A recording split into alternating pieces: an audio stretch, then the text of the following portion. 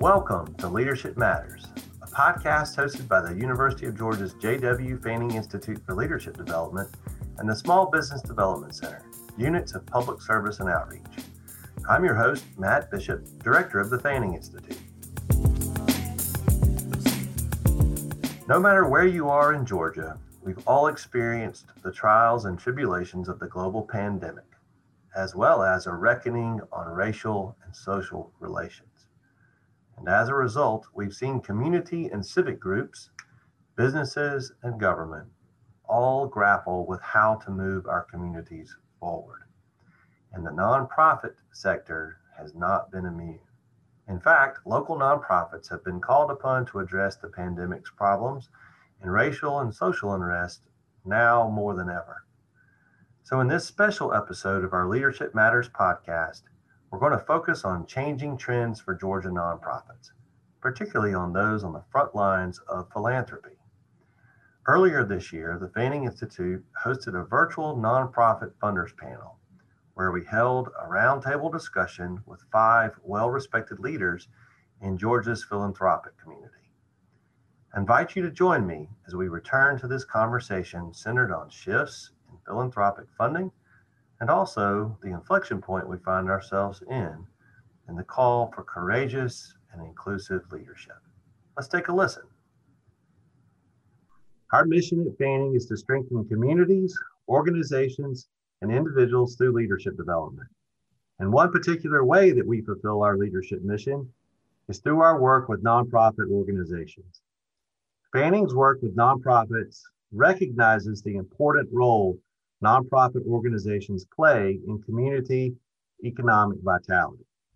And as such, our programs and services for nonprofits range from strategic planning and organizational development to board governance and executive leadership. During this podcast, we're going to explore changing trends in the sector, particularly those shifts to philanthropy that have resulted from the global pandemic and the racial and social unrest that our communities are facing. Our moderator for this podcast is a great friend of the Fanning Institute, Mr. Milton Little. Milton serves as president and CEO of the United Way of Greater Atlanta. Throughout Milton's time leading the organization, United Way has experienced unprecedented success, and he's someone for whom others turn to for advice and counsel, just as we have at Fanning, as it happens that Milton serves on the Institute's advisory board. I'm very grateful for Milton's service on our board, and even more grateful for his willingness to serve as our moderator today. Milton, my friend, take it away. Well, thank you, Matt. It is a pleasure for me to be here. And to your audience, I am a proud member of the advisory board for the Fanning Institute. It's my pleasure to serve as a moderator today.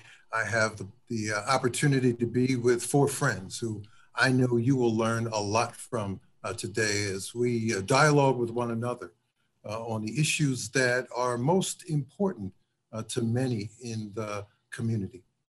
Philanthropy is changing because of COVID. Nonprofit organizations are having to change. And what's all that mean? If you simply Google COVID and philanthropy or COVID and nonprofits, you'll get story after story after story from a national perspective of what's going on. But today you get an opportunity to have a Georgia and a Southeast perspective from 4 experts who can tell you what you need to know. And Matt will be able to provide opportunities to share with you how you can learn more if today just wasn't enough for you. So let me introduce my 4 friends, your panelists, and I'm going to do it by alphabetical order. We'll start with Rodney Bullard, who's the Vice President of Corporate Social Responsibility at Chick-fil-A. Catherine Dennis, who's the President of the Community Foundation of Central Georgia. Janine Lee, President and CEO, Southeastern Council of Foundations. And Betsy Verner, Associate Director at the J. Bulow Campbell Foundation. So let's begin with the question from their experience. Each one of you knows a little bit about philanthropy, and you can also share a perspective on what philanthropy has looked like over the last 9 to 10 months, given the impact of COVID, and how is changing in order to meet the new demands and needs of communities. So let me ask for your perspective on this topic. Let's begin with Janine Lee. Well, thank you, Milton, so much, and Matt, for the invitation, and greetings to the audience for this session. First of all, I just want to say, after 30 years of working inside of philanthropy, that I come into this work with the understanding that there's an inextricable link between philanthropy and public charities. One can't do the great work without the other. I think we all know that at this moment in our history and in our democracy, we've reached an inflection point, and there's a call for courageous leadership.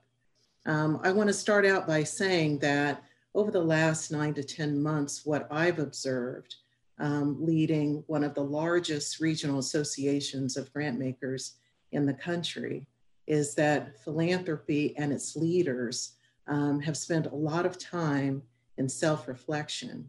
And the foundations themselves have done a lot of deep and important self-examination and looking deeply at its relationships with nonprofits and the communities that it serves. I know for the Southeastern region that over 3,700 grants were given, and people came together quickly to amass over $774 million in response to COVID. It's not just the amount of money that was given, it's how it was given.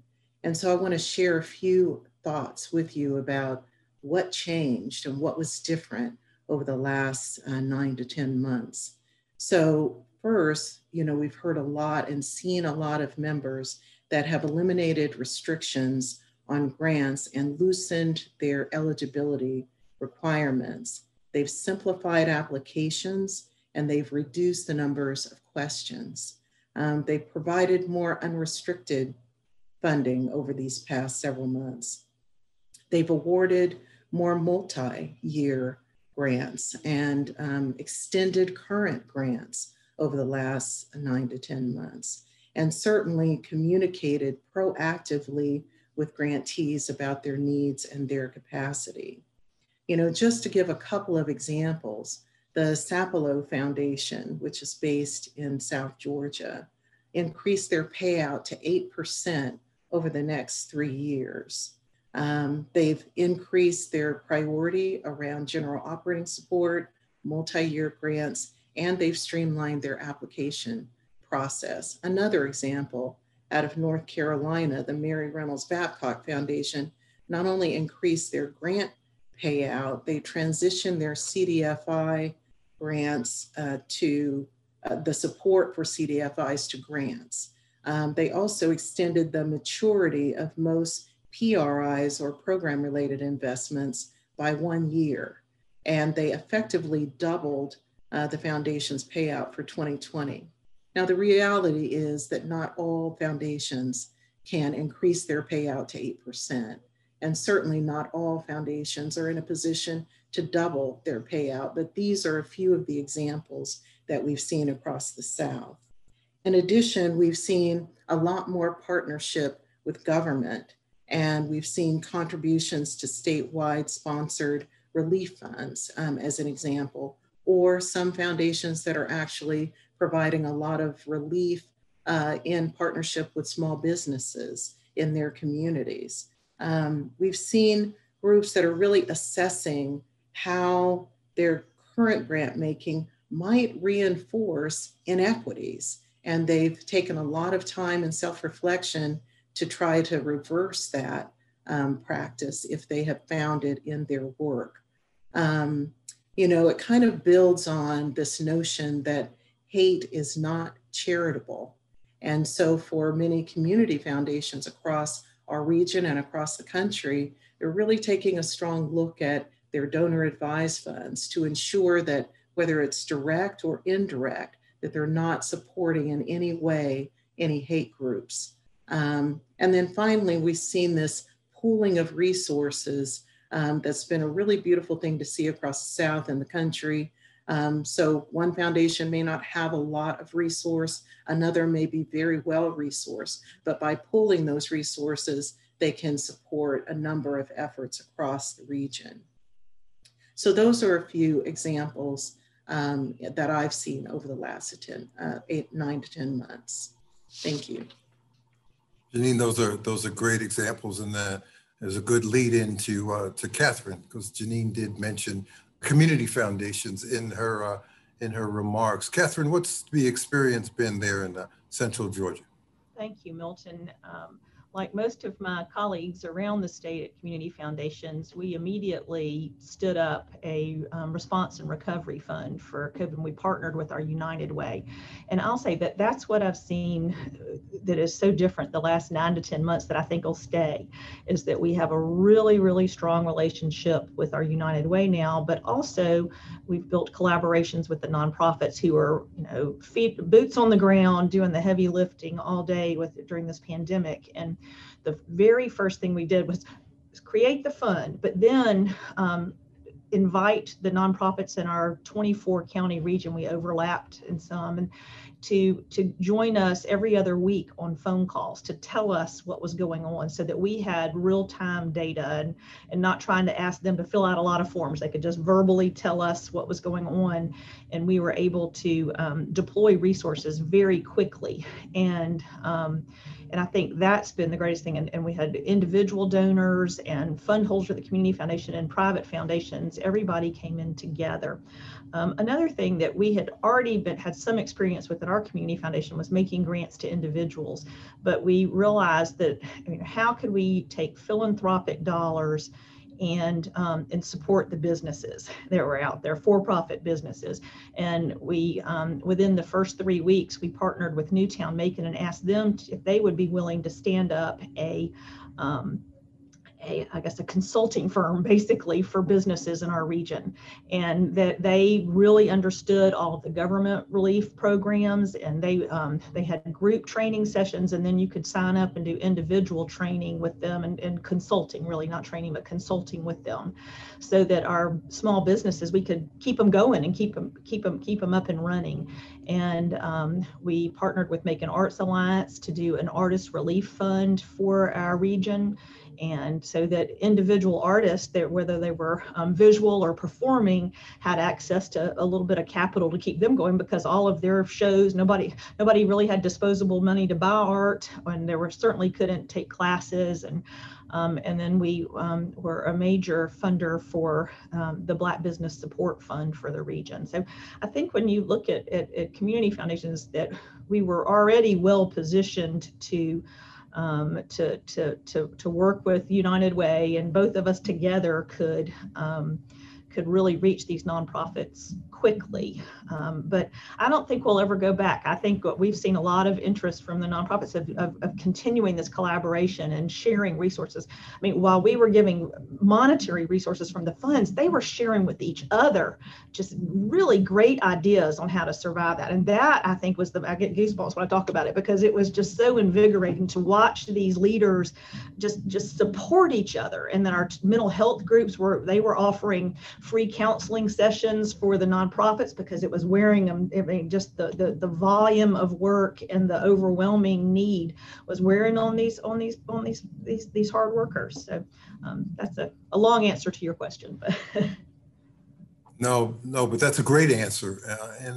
And I don't know that the audience has a full appreciation, Catherine, of this partnership that United Ways and community foundations have been able to strike, because the tradition is that we are competitors in this philanthropy space, that we share and compete for many of the same donors, particularly at the high end of that donor spectrum. And so it is not a foregone conclusion that United Ways and community foundations would automatically come together.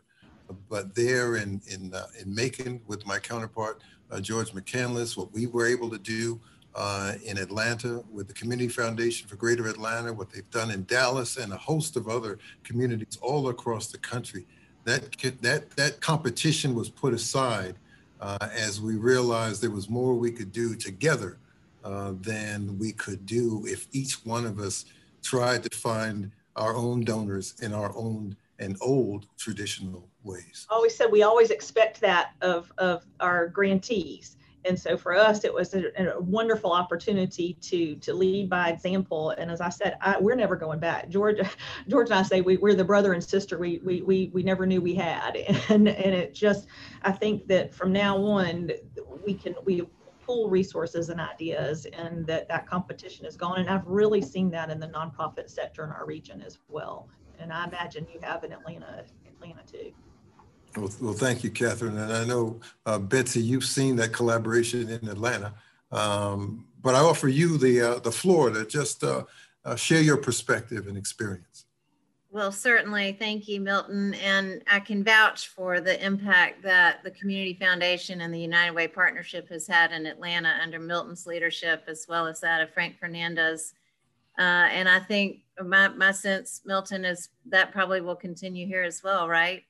It's been wonderful to see how much the community, especially organized philanthropy, has trusted and relied on those two institutions to ferret out the need and sort of get capital into the community quickly. And they did a wonderful job of that, I think. For those on the call who have some familiarity with the Campbell Foundation, while we do work kind of quietly due to Mr. Campbell's tradition of modesty, some people know that we do favor capital work for the most part, which is, translates as key institutional moments or comprehensive campaigns or whatever you might want to call it. But with COVID, I'm really proud to say that our trustees really put that playbook aside and got into some territory that was unfamiliar to them and took some real wonderful chances. Two big things happened. One is that with the onset of COVID and the obvious impact it was having economically across the country as well as in our region, we noticed that a lot of organizations sort of eased up on capital requests anyway. But our trustees had sort of already made up their mind that they were going to slow down on some of the capital grant making that they traditionally do and focus on some of the frontline human services. They were sort of defining that as food, shelter, education, childcare, health, those kind of things. And they did that. We are a small foundation staff.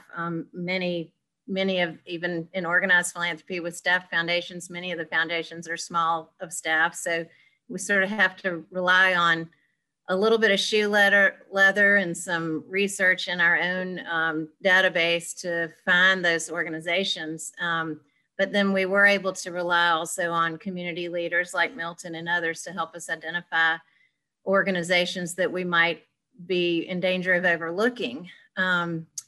And we did some of that, and then some of that conversation coincided with the racial unrest of the summer, and we were able to really rely on some of our colleagues in the Black community to help us find organizations that we weren't particularly familiar with or who might not be familiar with us just because of size and scale and not having ever had a capital need before.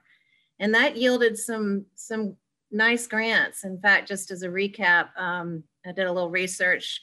So far, Campbell's awarded 79 grants. That compares to a normal 30 or 40 grants a year. So you can see we've been busy. 79 grants just for COVID. So that doesn't even take into account the capital grants we've continued to make. And those total nearly 6.5 million. Just to put that in perspective, the Campbell Foundation usually gives about 25 million. So roughly 25% of our grants last year went for the purpose of COVID emergency relief. And our trustees are still at it. They're looking ahead at a sixth round, which will happen in April. Some of the grants were awarded around the state of Georgia, and many were in Atlanta, but usually they had sort of some basic connection to some of those frontline human issues that I mentioned earlier. That's great, Betsy. Thanks you so much. Rodney, let me ask you to slip in here, because much of the conversation so far has been about private philanthropy and community foundations. Yes. I can speak from the United Way perspective. Our COVID effort would be far smaller were it not for the companies that were so generous in their gifts to us. But what's it look like, you know, as a corporate philanthropist, Rodney? How have you seen this perspective? No, Milton, I appreciate the question, and I appreciate the opportunity to be on the panel with you all. Milton, you know, I appreciate your leadership, and particularly the leadership you showed here during COVID. And I highlight this word leadership because we talk about philanthropy, and sometimes, particularly in the corporate halls, philanthropy can feel soft or it can feel less than, but really I equate philanthropy to leadership. That our goal is not just to raise money or to grant money, but our goal is to solve hard problems. And obviously the hard problem of the day, the many hard problems that we saw in 2020 continue to persist in 2021. And so the opportunity to partner with community foundations and partner with United Way to solve those problems from a corporate perspective is, to me, a leg of the stool that is critical. And so we were happy to do that from a Chick-fil-A perspective. The Chick-fil-A Foundation and Chick-fil-A Corporate really focuses on how can we solve the problem of economic mobility. And we think that that can be solved or at least addressed through key points of education, key points of housing, key points of food insecurity and solving that issue. And so this year in particular, when it was obvious and apparent that racial inequity continues to persist in this country, we were able to change our traditional True Inspiration Awards, which is a program that we've had for the past 7 years, which grants money to organizations across the country. And we involve our operators, our franchisees. We also involve our customers. They can vote on the app. And this year we focused our awards on those organizations that were helping communities of color. And we also were sure to look at, and we had a bias, although it was not an exclusion, but we did have a bias to look at were those organizations also led by people of color? Because we think that leadership and the opportunity of leadership is important.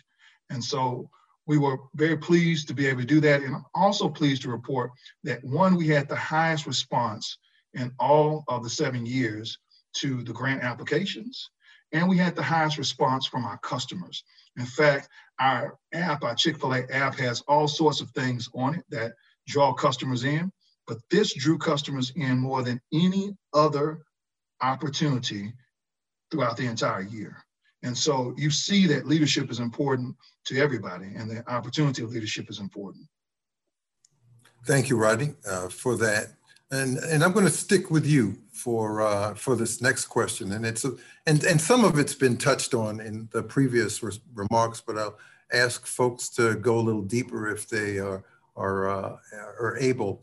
And these circumstances that we've been referring to, the pandemic, the social unrest, not only have changed to some degree sort of the kind of grants that you give, but they've obviously, you know, required some changes in just how the policies of the foundations, you know, and the practices of the foundations, yes, and how to make decisions. I'll speak from the United Way perspective. In our partnership with the Community Foundation, those COVID relief grants were all general operating support grants. We felt it wasn't our place to dictate to a local community addressing emergency needs how they needed to do it. And they needed to be flexible, whether they needed additional technology, additional PPE, excuse me, or sanitary materials, or grant making. We felt it was the wisdom of that local board, of that local nonprofit, in looking at the community's needs to be able to make wise decisions. We didn't sort of worry about anything that might go haywire.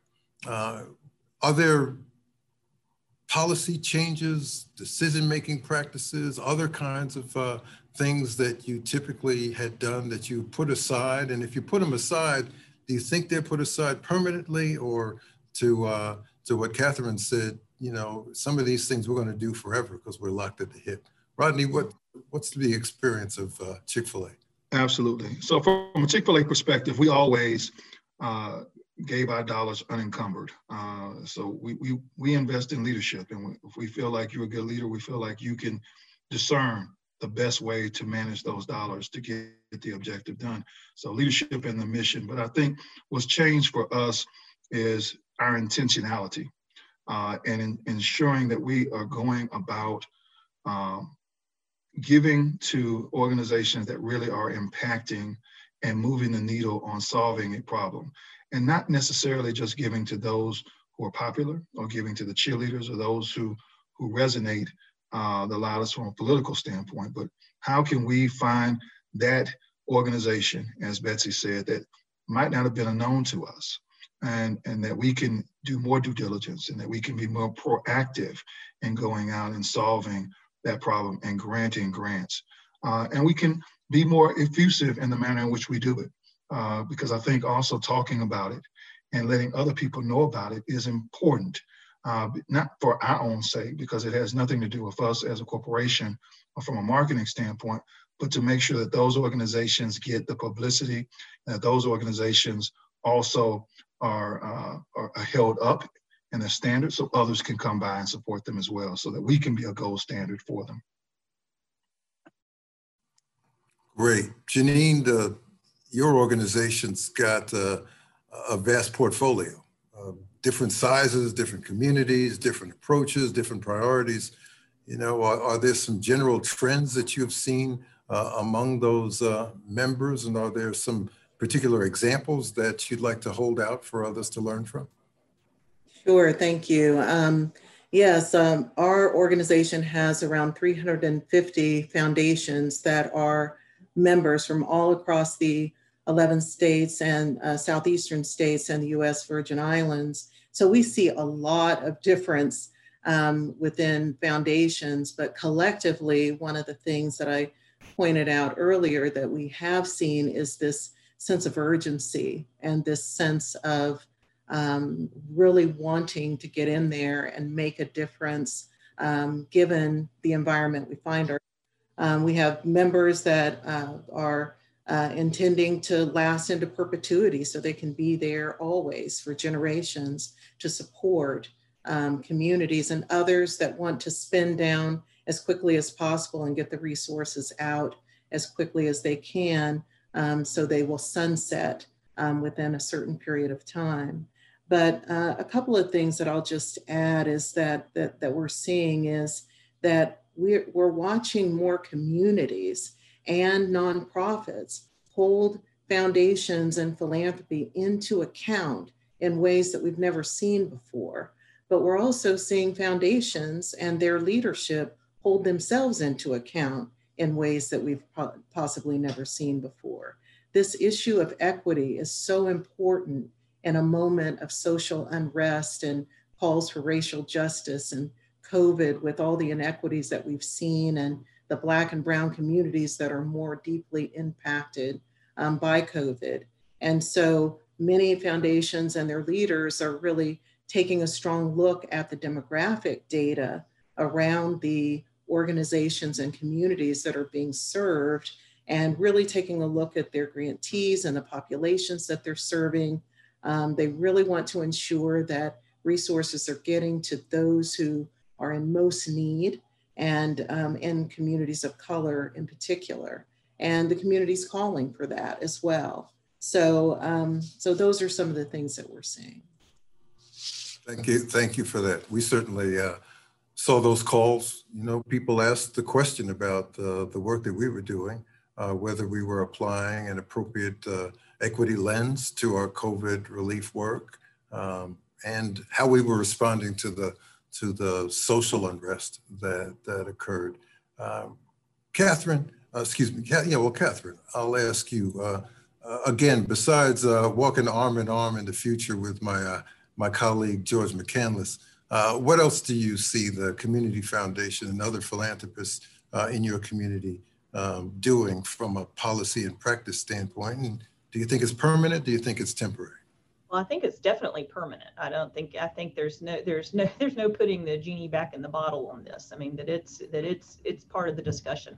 I will say that it's been part of the discussion at the Community Foundation and really with a lot of my colleagues for a while, and I'll credit Southeastern Council Foundation for a lot of the prodding here from training and from annual meetings where we go, and that there were breakout sessions and things like that, panels like this, where if you availed yourself, your eyes could be opened. And for me, I went to something and to one of the sessions, and they said, well, how, if you require people to have experience before you give them a grant, how do they get experience? I mean, what comes first, the chicken or the egg? So we'd already been working on trying to identify and make sure that if we met a smaller nonprofit or a up and coming leader, that we could develop ways to get to know them and to let them, I guess, see what they could do with philanthropic dollars. And there are a couple of ways that we were able to do that. We partnered with the Knight Foundation several years ago and have been holding community conversations called On the Table. And we just had our third one virtually. And the first 2 years we had between 5,000 and 6,000 participants. One day of community conversations. This time we did over a week, and we had about 1,000, 1,100 participants. But every year we had what were called conversation to action, because I said talk is great and getting to know each other is great, but action is really important. So what are you going to do with that? And so with these conversation to action grants, they were all small, $1,000 or less. We met some fabulous leaders that have really bubbled up and where they got $1,000 grant. Well, then we had some other grant opportunities, and then they got a $5,000 grant, a $25,000 grant. So we already had a relationship with some of these grassroots leaders.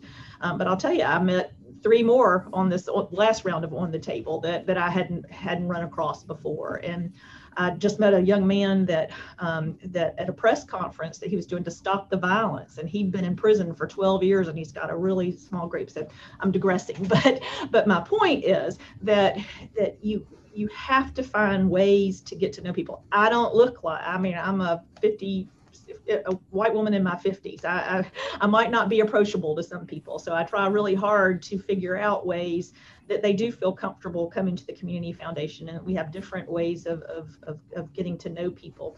But what happened before all of the unrest that happened with George Floyd, we were already making grants from our COVID Response and Recovery Fund. And I went back after all the conversations to see, and this was not intentional at all, but of the 121 grants that we made, 31 of them were to Black-led, not Black benefiting even, just Black-led. I mean, you could argue that more of them are Black benefiting. So 25.6% were to Black-led organizations, but $432,000 of the $1.4 million went. So that's a 30% of the dollars went to Black-led groups. And that wasn't intentional. It was just because we knew these leaders, they knew us, and they were coming into the calls. We'd invited them to participate in the calls.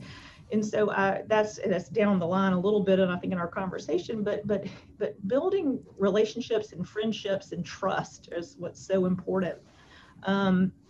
Another thing that we did, the community foundations around the state, we have a really strong network. And what I'm telling you, my colleagues have done all over the state. It's not just that Central Georgia that's doing this. I mean, that you can say it's represented. We have 14 community foundations, and everybody is doing this work. But we realized our donors, we thought, might be hungry for a conversation around what was going on in racial equity and how to look at your philanthropy. And so we hosted a statewide call for our donors. And we did it all of us because we didn't want our donors to feel like that it was a really tiny group. And then we did Zoom breakout rooms with our donors. And it was very powerful. And I think just having that conversation opened the eyes of a lot of our donors, and they're more willing. And I should have said this when we talked earlier, but Janine's hit on it on payout percentages. Donor advised funds are very different. There, some like all philanthropy, we have 350 funds. We have 350 different reasons for giving, and so average payout's a little over 8%. Last year, our year end is June 30th, our payout was over 12% from our donor advised funds, and that's directly related to COVID. People wanted to get their money out there. But a lot of our donors they're living, they're paying it out, it's part of their personal philanthropy, they're paying it out. But then we have other donors who've passed away and left their money as an endowment for the foundation, because it's important that there are resources in the future. I mean, you don't want to burn all your money. I mean, at least my mama told me that, you need to keep some in savings and that you can spend it all today.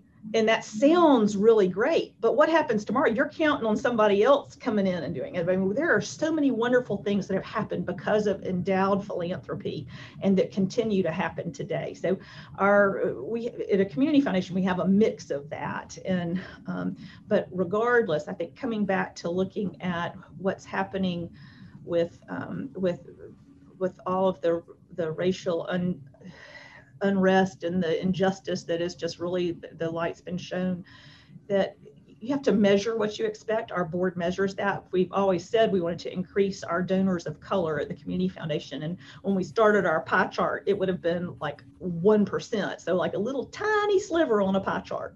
And we're slowly being intentional in growing that. But again, people have to know that opportunity is there. And so I think we've just got lots of work to do, but I think it's around Georgia and the Southeast, there's good work being done. Thank you for that. Betsy, let me ask you a question, not so much about the permanence of any of these changes, but in your introduction to your foundation, you talked about its history and tradition in capital grants. But COVID got you moving in some different directions. What was that conversation like among the small staff that you have and with your trustees who had the opportunity, I guess, to reflect on some changes in policies and practices that might be appropriate for the moment? Was it an easy conversation? Was it difficult? How did it work? Well, it came quite naturally, actually. I think the first thing we did was we made a grant to the United Way Community Foundation Relief Fund, hoping that would get the ball rolling, because we knew they were poised to respond quickly and they had the due diligence on all the various organizations. We're not in the business of doing operating support, so it's not something that we're used to really, tightening the screws on the way we can, say, a building plan or something. So we kind of had to learn a new set of vocabulary. And we, one thing I think that was really gratifying was how much faith our trustees put in us to bring them some ideas, because that's a new dynamic for our particular foundation. We're very trustee centered. We really never make recommendations to our board. We present them with lots and lots of information and hope that they have what they need to make well-informed decisions. And they've made some great ones over the years, but they really relied heavily on the staff to bring some organizations to the forefront. That's kind of how it worked. Great, thank you so much. And I want to go to the next question that sort of picks up on a little of where Catherine was. Interestingly enough, she talked about being a 50-ish white woman. Race and gender may have something to do with it, but these jobs intimidate people. When people think about coming to foundations or to United Way for money, they're not, they don't come necessarily always with their heads high. Sometimes that head is bowed, and they're a lot more humble, and they don't know how to ask, and they don't know whether we'll listen or pay attention, whether we care about what they're trying to do. So, this is a conversation about the advice that we could give grant seekers. And I think, the audience might be interested in hearing just, how open and interested are we in giving away money? Let me start with Betsy. Let me give a shot to that. I think what I might say in response to that is that both John Stevenson, our executive director, and I come to the Campbell Foundation having been in fundraising. He had a long career at Emory. I had a career for about a decade in fundraising.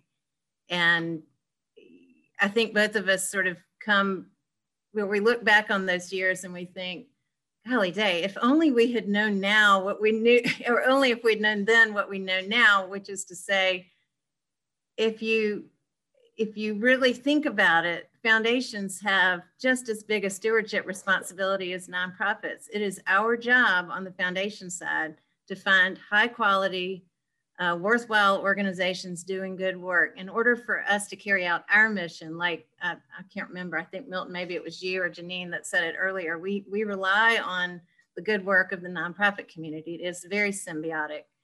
And so if that's the case, come see us.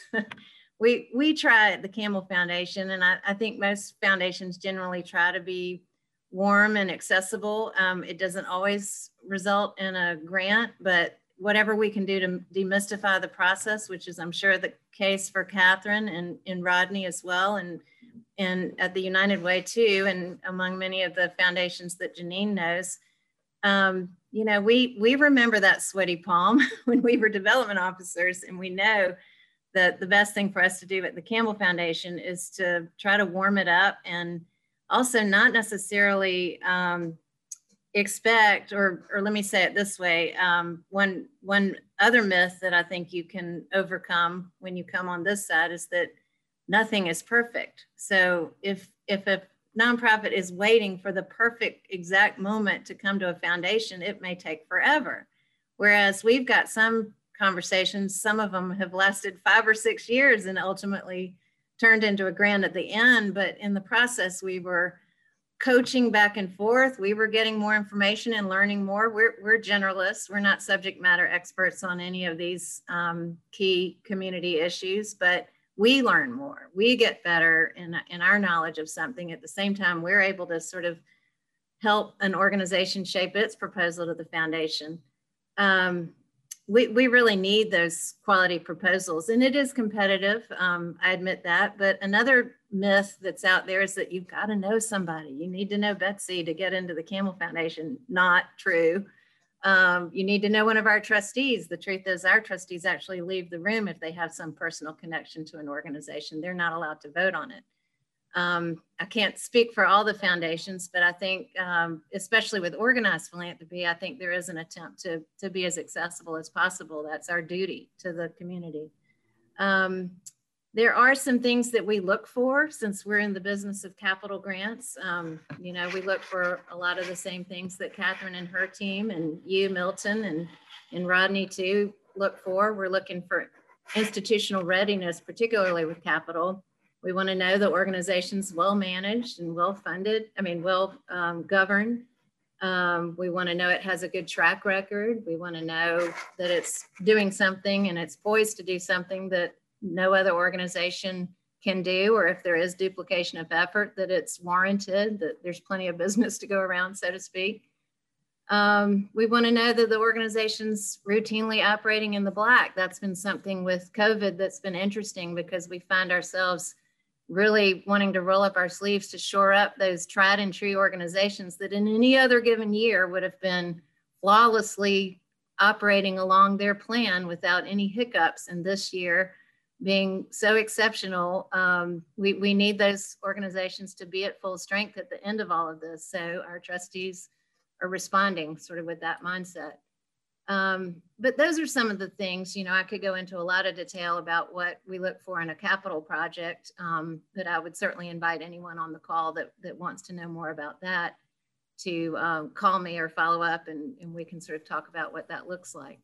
But it is important to understand that foundations are certainly here with their own stewardship responsibility, and that duty is to invest limited dollars wisely. And so if you can bring us a deal, so to speak, that shows that, then I think it's certainly worth exploring. One other thing you could also think about when it comes to foundation relationships, so to speak, is that I think a lot of smaller family foundations really, especially those who have no staff, you might as well kind of consider them donors, not, it's just many times foundations are an extension of a family's personal philanthropy. So my advice as an ex-fundraiser, more than a foundation person on that, is just to treat those people like individuals. And if they happen to make a gift or a grant out of their foundation, that's a vehicle for their personal decision-making. So that's where the relationship comes in. That's where having a strong board that can open some doors and make some connections. The organization still has to stand on its own. It's not going to waltz in and get a grant where there's not sort of a solid, credible case. But if, you know, I would say, interestingly, probably half of the grants that go out the door at the Campbell Foundation are to organizations that we've never heard of before, but they've come to us for the first time and made a strong case. So I think one other thing I would love to point out is that the Campbell Foundation is in the process of redoing its website, kind of to Janine's point about accessibility. While Mr. Campbell gives and always gave anonymously, and the Campbell Foundation continues to do that, we realize that maybe having a website with a little more content about sort of what our typical grants look like will be helpful to the community. So that's something everyone can look forward to. I can't promise it'll be glitzy, but it'll be informative. Well, Betsy, that was great. But you need to know that I still come with sweaty palms when I come visit you and John. But I can, you know, one other thing, and that is you and I and John have had great conversations when I wasn't coming asking for money. And what's the openness to those kinds of check-in conversations, those kinds of conversations that ask, where do you see things going? What are the issues that you're considering now? Or just reflections on the times and where you think organizations like mine or other organizations might be able to play a role. How open are you to just those kinds of discussions? Well, Milton, for the record, our palms are just as sweaty when we're meeting with you because we're on our best behavior. Milton has that kind of, he commands that kind of authority, I think. We find ourselves getting just as much out of those sort of run-of-the-mill conversations. I mean, as a fundraiser, I would say it would be nice if when you're talking to a donor, if 9 out of the 10 times you talk to them, it's not about money. It's just as Milton described, a conversation where you're learning about a community issue or you're making an introduction of someone that can be helpful, whatever it might be. But I think that the gist of it is that we've got limited hours in a given week of how much of that kind of thing we can do, but we're open. If someone wants an appointment, we grant it. If they live in, 3 hours away from Atlanta, we might ask them if they'd like to handle it by phone. I think there is some sort of idea that coming to the office is really necessary. And we've got all the time in the world. We're mindful of the nonprofits' time in motion to invest 3 or 4 hours, start to finish, in setting up the call and then coming on the call and then bringing the board member on the call. All of that really generates a lot of activity that sometimes if somebody's calling to set up an appointment, we may just stay on the phone with them for 20 more minutes and just kind of get it done then just for their sake. But we try to be as responsive as possible to requests for meetings. If someone writes us, we write back. If someone calls us, we call back. Now, there'll be someone watching this call today who will say, Betsy Werner forgot to call me back last year. So I hope that's not the case. But generally speaking, that's our goal, is to be perfectly responsive to any inquiry or any call. Thank you, my friend. Catherine, Betsy offered a lot of opportunities, perhaps some jumping off points where you might want to continue that conversation, or maybe some things that are new. But what do you think? What advice would you give organizations that are trying to— all around about relationships, and also under promising and over delivering. I mean, do what you say you're going to do.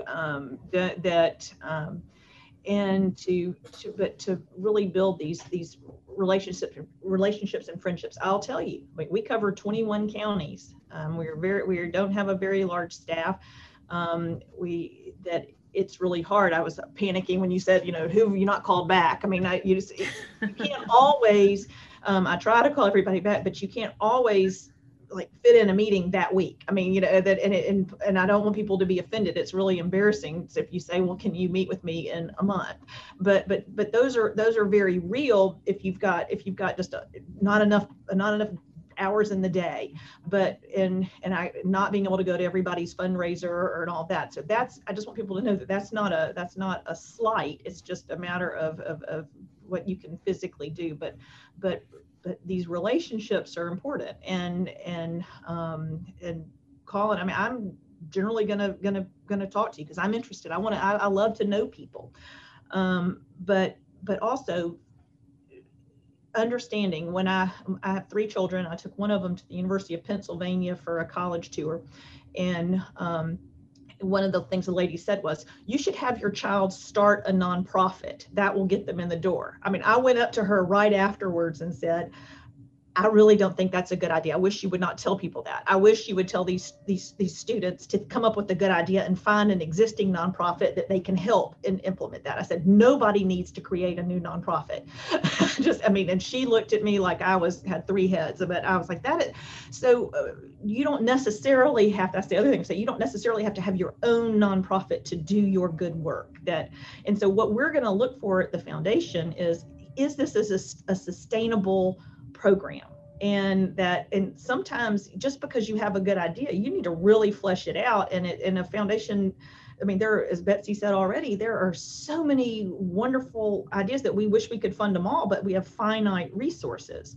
So really and truly figuring out what your plan is, what your sustainable plan is. I can't stress it enough. And I'm a former banker. I'll sit down with nonprofits all the time and try and show them, here's a budget, here's what you do. And you can't, if your money's going all to your salary, what's the return of what you're providing, but trying to offer those resources. So we will sit down and do that with nonprofits, but they need to do the work as well. And I'm not sure I answered exactly what you're asking for, but I think it's really important that these nonprofits think about the future and then also think about partnerships.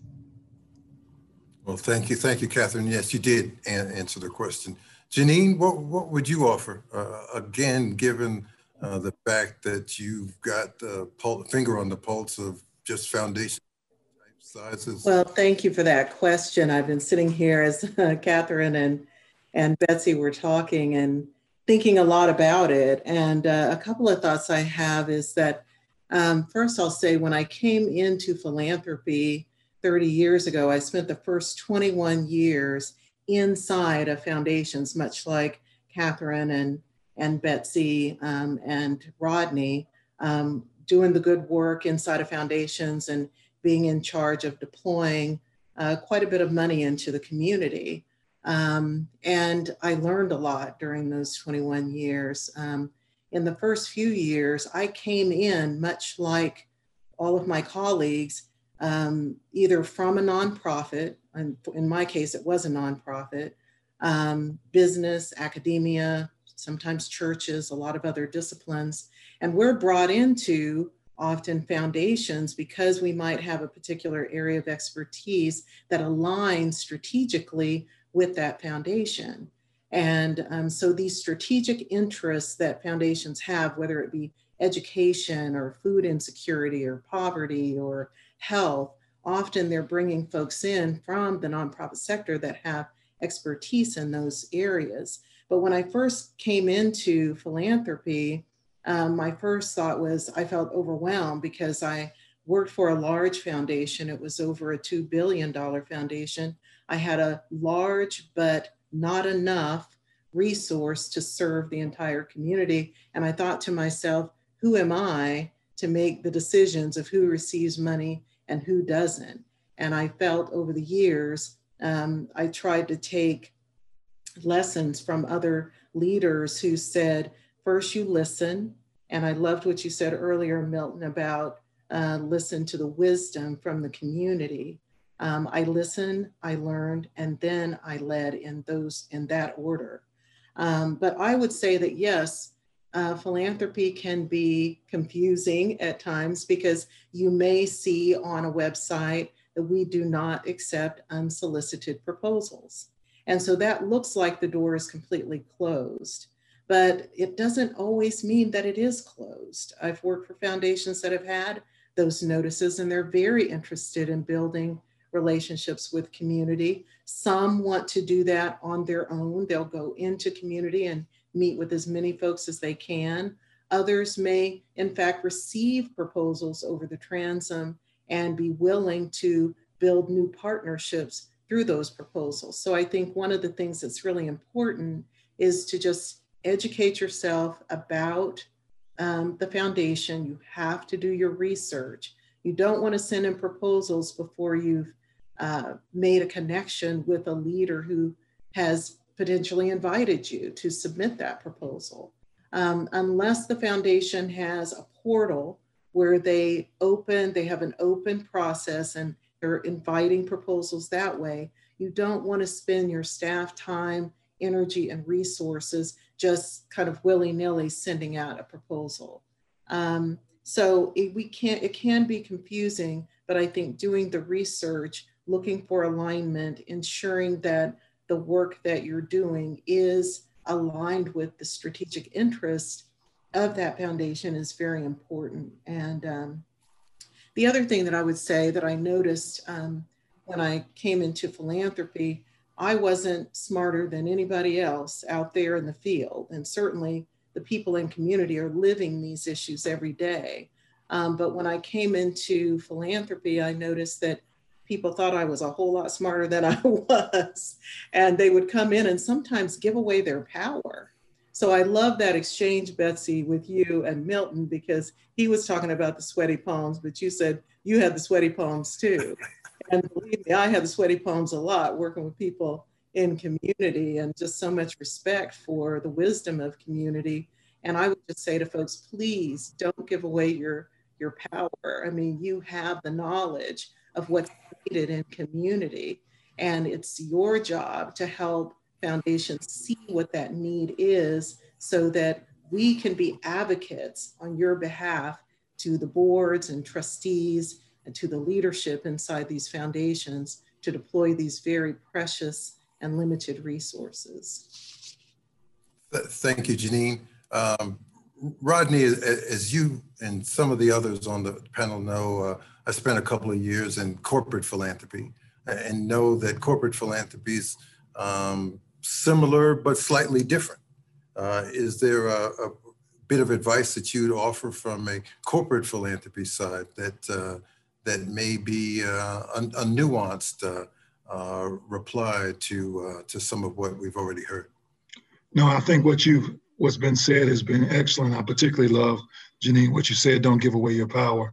And I hope that those who are listening do see themselves as leaders and that they are coming to really extend their leadership. But from our perspective, I found that understanding the culture of the company or the organization that you're going to seek money from is really critical. And understanding what they're trying to accomplish, understanding who they are and their motivations for giving. Betsy said, for instance, we are a corporation without a doubt, but we're also a closely held corporation. We're not publicly traded. And so you would think that we have a different culture than Coke, which we do. And so understand that culture. And then secondly, build relationships. Relationships are key. And as you build relationships, I would say be patiently persistent and understand that, as Catherine said, we all get a number of people who are calling and emailing and trying to get time. And I think all of us have the best of intentions of trying to get there, but the patience and the persistence added, they aid in the relationship. And they also help you demonstrate that you understand potentially that organization's culture. So I would say that there are some differences between corporate philanthropy, obviously. What's the motivation? What is pushing it?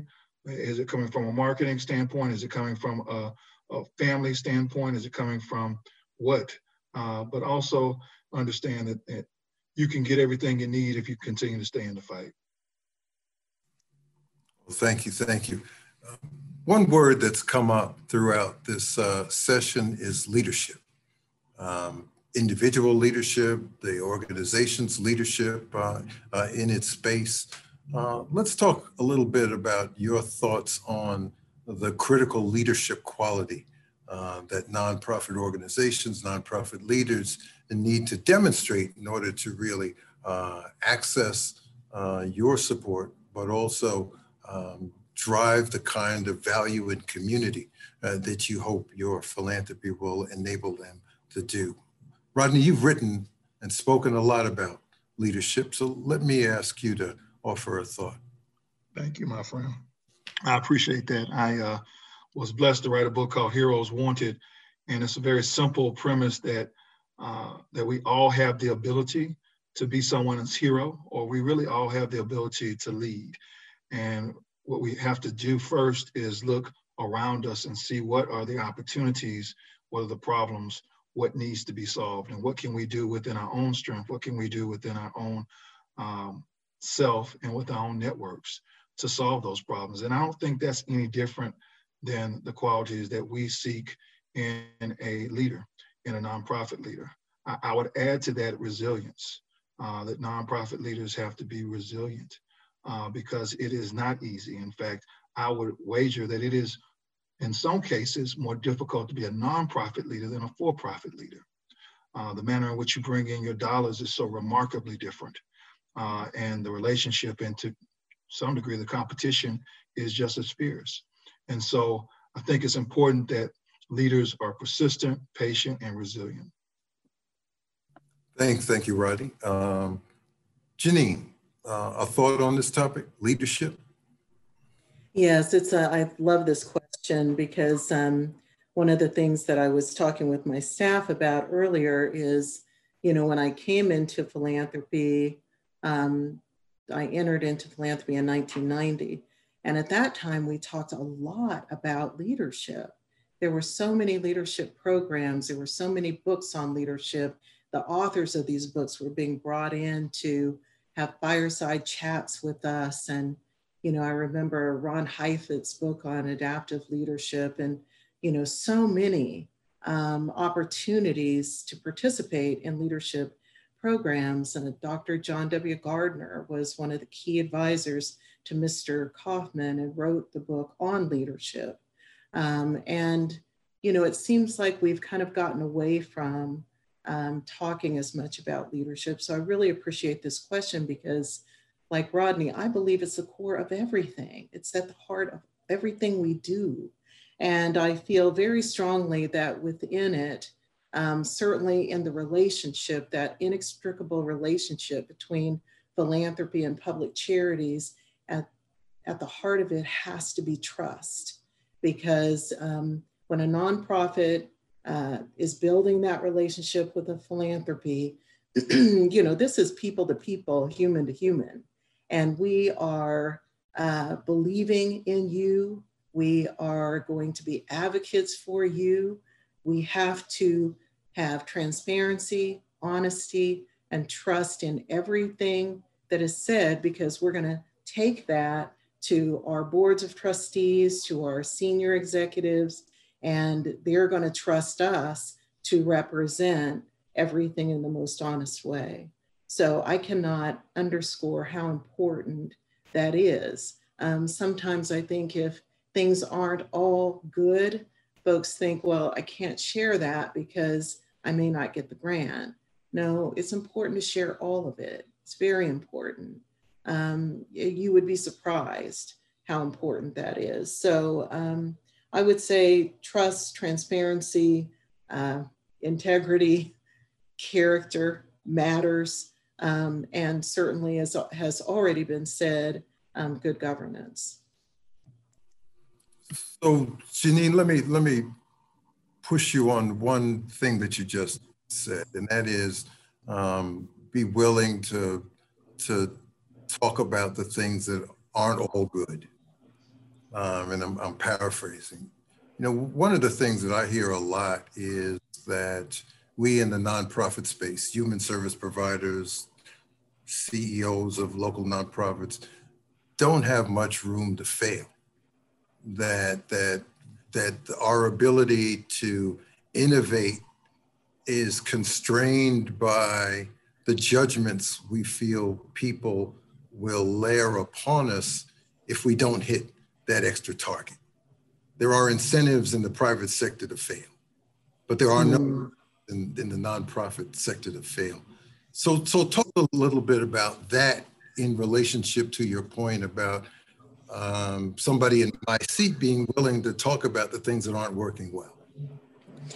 Well, you know, the reality, Milton, is that I'm sure there are philanthropic leaders out there, just as there are nonprofit leaders. I mean, we have such differences in views and opinions and perspectives.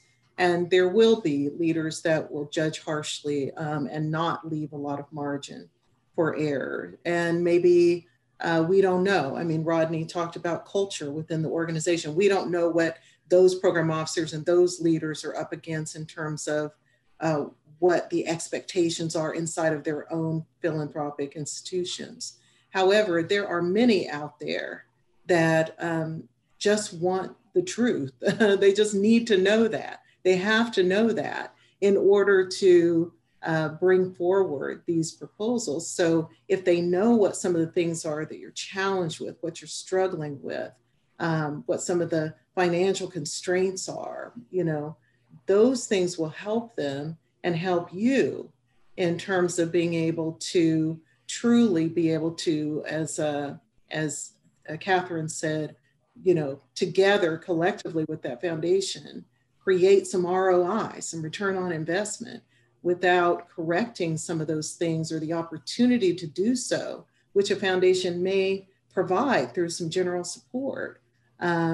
You know, you will never know that. And I just want to say that sometimes that comes back to bite you. I want to give one example to that. When I was at the Kauffman Foundation in Kansas City, there was a nonprofit, a fairly significant, prominent nonprofit that does not exist anymore because of the story I'm getting ready to tell you. And they made a decision because of financial constraints not to pay the insurance for their organization. And they served children and they had a swimming pool. And, you know, trying to cut corners and not pay the insurance was a very big mistake. And, but yet they had submitted a grant, and the CEO, in hopes that they might get an over $1 million grant from the Kauffman Foundation, was reassuring his or her board that this money was likely to happen. But it was actually a former board chair that learned from the insurance provider that the insurance had not been paid. And we were in the very early stages of reviewing this proposal. And this information came to us through the community, not through the CEO. And it became a huge problem. And obviously a lot of negative press. The CEO was let go. The organization was immediately shut down. So truth matters. It matters. Now, will I say that necessarily had we, you know, found that in the due diligence process because we were so early in, that we would have made that $1 million grant? I can't promise that, but I know without that information, and had it not come to us in the way that it did, I mean, nothing could happen. Nothing, absolutely nothing. And so, so I just wanted to share that story because I really feel strongly about the transparency. Well, thank you for allowing 30 years of friendship to enable me to ask you that question and push you a little bit. Catherine, your thoughts on leadership, those critical leadership elements. I tagged first on what Janine was talking about, and I think that philanthropy allows you to have some noble failures that nonprofits should be willing to have a conversation with the foundation and say, this is a risk, but we think it's a good bet, and let the foundation be your partner with that. That you can have some good risk capital that you might not be able to get with from government money or other things. So don't be afraid to talk about something that it might not be 100% shot, but going back to what Janine said and the not paying the insurance, nonprofits need to tell funders early on if they're getting into some trouble. There might be some help and some, maybe they'll find you a consultant to help you figure out your finances. Don't wait till it's too late to do that, I guess. But coming back to leadership, I think that for a long time, it's been my personal philosophy to do two things: do unto others as you would have them do unto you. We try and look at all things that way, but also from the ground up instead of the top down. That even when I was in banking, we had a wonderful leadership style when we were a local bank. Was we can't make decisions from up here and have them be good. We need to be asking where the changes need to come from the people who are on the front lines, and it really shifted my mindset. And that's the way that I look at things here.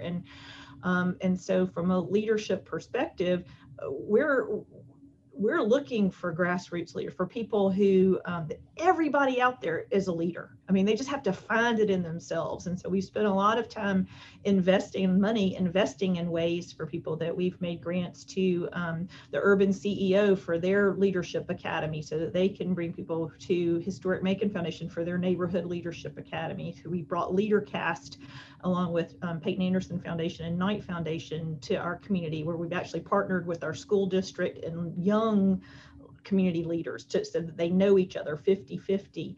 And one of the things I'm really proud of in our community is starting when they're really young, and that we put the leader in me in our entire school district, the Bibb County School District, which is based on Stephen Covey's 7 Habits of Highly Effective People. Because if children can see that they can make a difference, and that these nonprofits out there, you have a personal responsibility. Every citizen does I can't wait for government to fix something for me, or I need to figure out what I need to do. So I think from a leadership perspective, look, before you start saying someone else needs to do this, what can you do yourself? Thanks so much, Catherine. Betsy, a thought, leadership?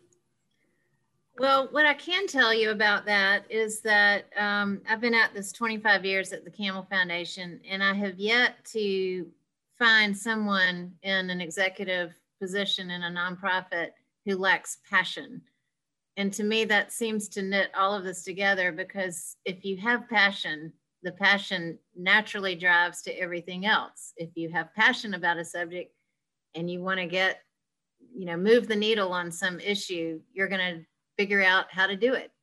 It's just a driving factor. And we have met so many amazing leaders across the state who that just seems to be kind of the it factor for nonprofit leadership.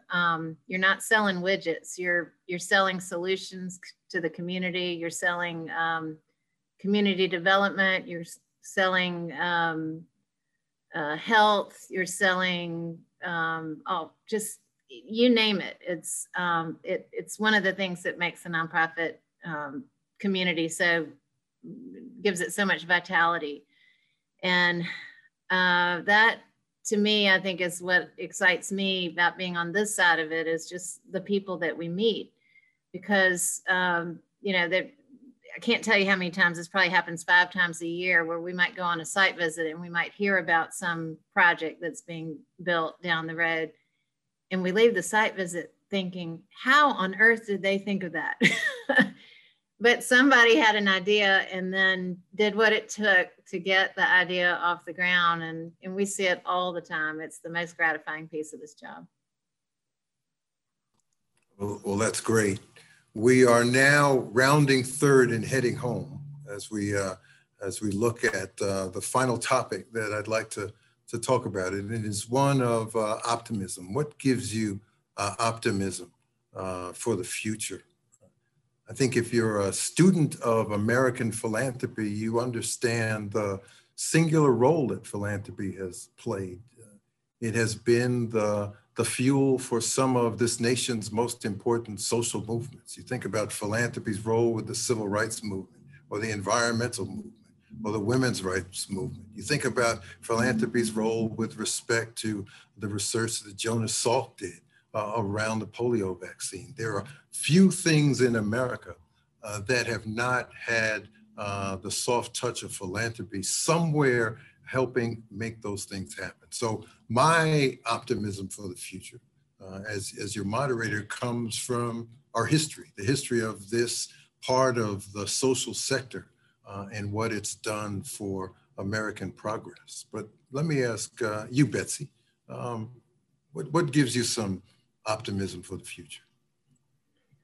Well, it may sound a little bit like my last answer, but the people who are drawn to this call today, the community leaders throughout Georgia who have done it this year, of all years, they have done it. You're doing it. And there's not a single year I can think of in my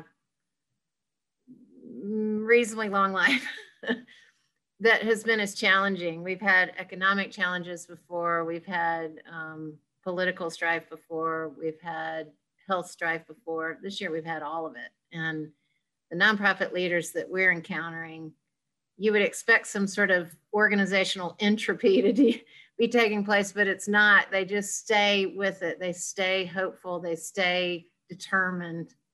And you know, you wouldn't be in the nonprofit world if you weren't optimistic already. So I think I would just express appreciation for the people on this call. Well, thank you, Betsy. Rodney, what gives you optimism? I'm hopeful because I think that we have come to the edge of the precipice, and I think that the blinders are off, and I think we now can see what many others have been seeing for a long time, and frankly, many of those who are constituents and those who are applying for dollars have seen at the grassroots level.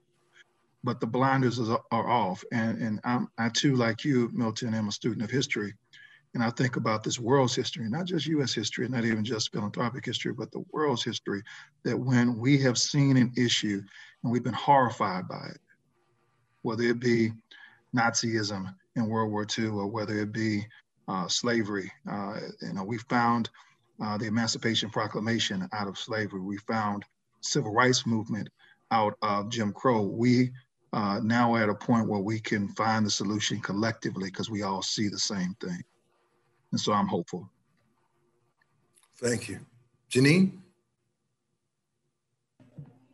Well, I love this question. And Rodney, you just mentioned the Emancipation Proclamation. And last night I was listening to the news, and one of the news reporters said, you know that the Emancipation Proclamation was an executive order. I thought that was really interesting. So, you know, I think about a couple of years ago, we had at our Louisville conference, John Meacham, another historian, who wrote the book, The Soul of America and Finding Our Better Angels. And that resonated with me. I think it was Abraham Lincoln that talked about finding our better angels. And he said, we've had difficult moments in our history in America many times before, mentioning many of the most egregious and concerning challenges that we've had, much like you were talking about, Rodney, including slavery. And we have continued to grow and thrive in America in spite of all of that. So it gives me optimism that in spite of the challenges that we have today, that I believe we're going to find our better angels. I also think that, you know, as I said at the outset, I think, you know, I'm going to include philanthropy and public charities together. I think our sector is at the heart and soul of what makes America proud.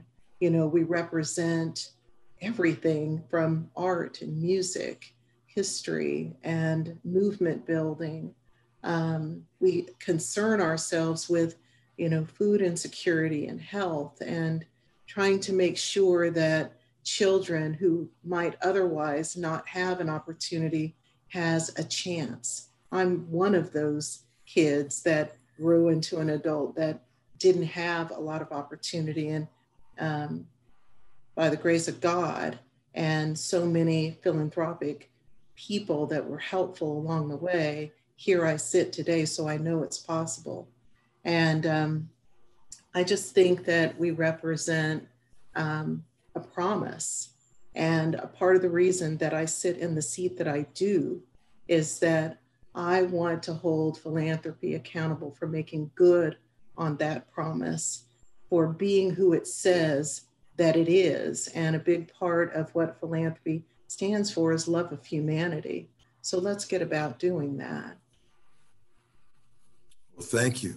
Well, Catherine, that leaves you the unfortunate role of following those impressive and passionate remarks. So take us home with this notion of optimism. What makes you optimistic? That it's individuals and organizations at the local level, the micro. It starts with friendships. It gets bigger to your local community, to your region, to your state, to your state region, and then going bigger than that. But that I'm optimistic because what I see day to day are foundations, nonprofit organizations working together to solve some big, seemingly intractable problems, and to try and make mankind greater, and that there's a passion around it, whether it's the your neighbor, or it's the executive of the United Way, or the Chick-fil-A franchisee, operator.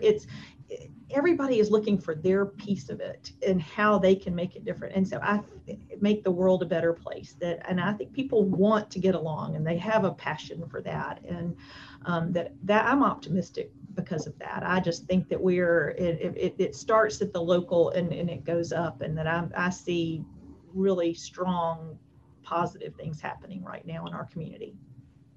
Well, thank you for that. Let me offer one closing comment before I turn it to Matt, and that is, and I think it's a tie to all that's been said. At the United Way, I get to see donors in the workplace who sit behind a desk or sit in the factory. They want to figure out how they can make a difference with a dollar that they can give, hoping that it can be invested in the right place. I get to see corporate leaders like Rodney and others that are looking to see how they can help build community as well as sell the products that they are entrusted to make. And I see philanthropic leaders like Catherine and Janine and Betsy and Rodney, who have their hands on the levers and are the ones helping make important decisions that improve the well-being of our communities, whether it's a health and human service focus, whether it's a cultural focus, whether it's some other kinds of topic that matters to community. So I'm optimistic because people like you do what you do. And I'm thankful that I got a chance to get to know all of you and share the stage with you today. So thank you all as panelists for your work, but most importantly, thank you as professionals for the leadership, the commitment, the passion, the intellect, the curiosity that you bring. All of those are the ingredients that make this community, make this state, and help make this nation and world a better place for all. Thank you. Matt? Wow, goodness, really goodness. This has been wonderful. As we close out, let me certainly express our appreciation to Janine and Rodney and Catherine and Betsy for your wonderful insight this afternoon about the changing trends in the sector and philanthropy. And to my good friend Milton, of course, thank you for not only your insight, but your willingness to moderate. You did an excellent job with some heavy hitters, man. Did an excellent job. Just a couple of closing thoughts. First, a quick reflection on some of the changing trends. Number one, foundations are stretching, and they are doing what they can financially to really step up and to provide not just the resources to the challenges out there, but also to try to make it easier for organizations to tap those resources. That there are bold new partnerships like what's happening with United Ways and community foundations to streamline processes to that end. We heard today from our panel that philanthropy really has to shift from just raising money and granting money to being more intentional about providing leadership to the efforts and that are getting at the challenges of COVID and racial injustice in our country. And to that end, calls for racial justice and the impacts of COVID are really calling philanthropy to be held accountable in that regard. That funding decisions have to be made based on changing demographics and the idea that challenges in our communities affect all of us. And philanthropy must understand that the not so usual suspect can be brought to the table to grapple with those challenges, just like the usual suspect. The old adage that it's all about relationships has never been more true than now. And nonprofit organizations need to not be afraid, to not give up their power, so to speak. They're the ones, boots on the ground, who are out there, who know the challenges and problems better than anybody else. But it is incumbent upon those nonprofit organizations to be intentional about creating relationships with philanthropy and vice versa. There's a lot of optimism about the future, that the history and tradition of philanthropy in our society has always stepped up to the plate, has always played an important role in addressing societal problems. And what we have seen with COVID and with social unrest and the racial injustices that we've seen, philanthropy is doing that and continuing to do that. Again, I want to express my sincere appreciation to Milton and all of you who served as panelists today. I mentioned at the outset that part of our leadership development mission here at the Fanning Institute involves nonprofit leadership development. We have a range of expertise and programs and services that can benefit nonprofit organizations. We literally wake up every day trying to figure out how we can provide leadership development services and programs to nonprofit clients across the state. And I hope you'll consider giving us a call and taking advantage of that. And there you have it for the latest episode of Leadership Matters, where we host our virtual roundtable conversations across Georgia on business recovery and community resilience, while exploring the challenges faced by both public and private sector leadership, and in this case, philanthropy. I'm Matt Bishop. Look for new episodes of Leadership Matters, where I will be joined with the UGA Small Business Development Center and a new roundtable of Georgia leaders from across the state. You can find this episode and future episodes, as well as additional podcasts produced by the J.W. Fanning Institute for Leadership Development on our website or wherever you listen to your podcast. Just search Fanning Institute. You can also find more about the leadership programs and services of the J.W. Fanning Institute for Leadership Development at fanning.uga.edu. The J.W. Fanning Institute for Leadership Development and Georgia's Small Business Development Center, units of public service and outreach at the University of Georgia. Learn more at outreach.uga.edu.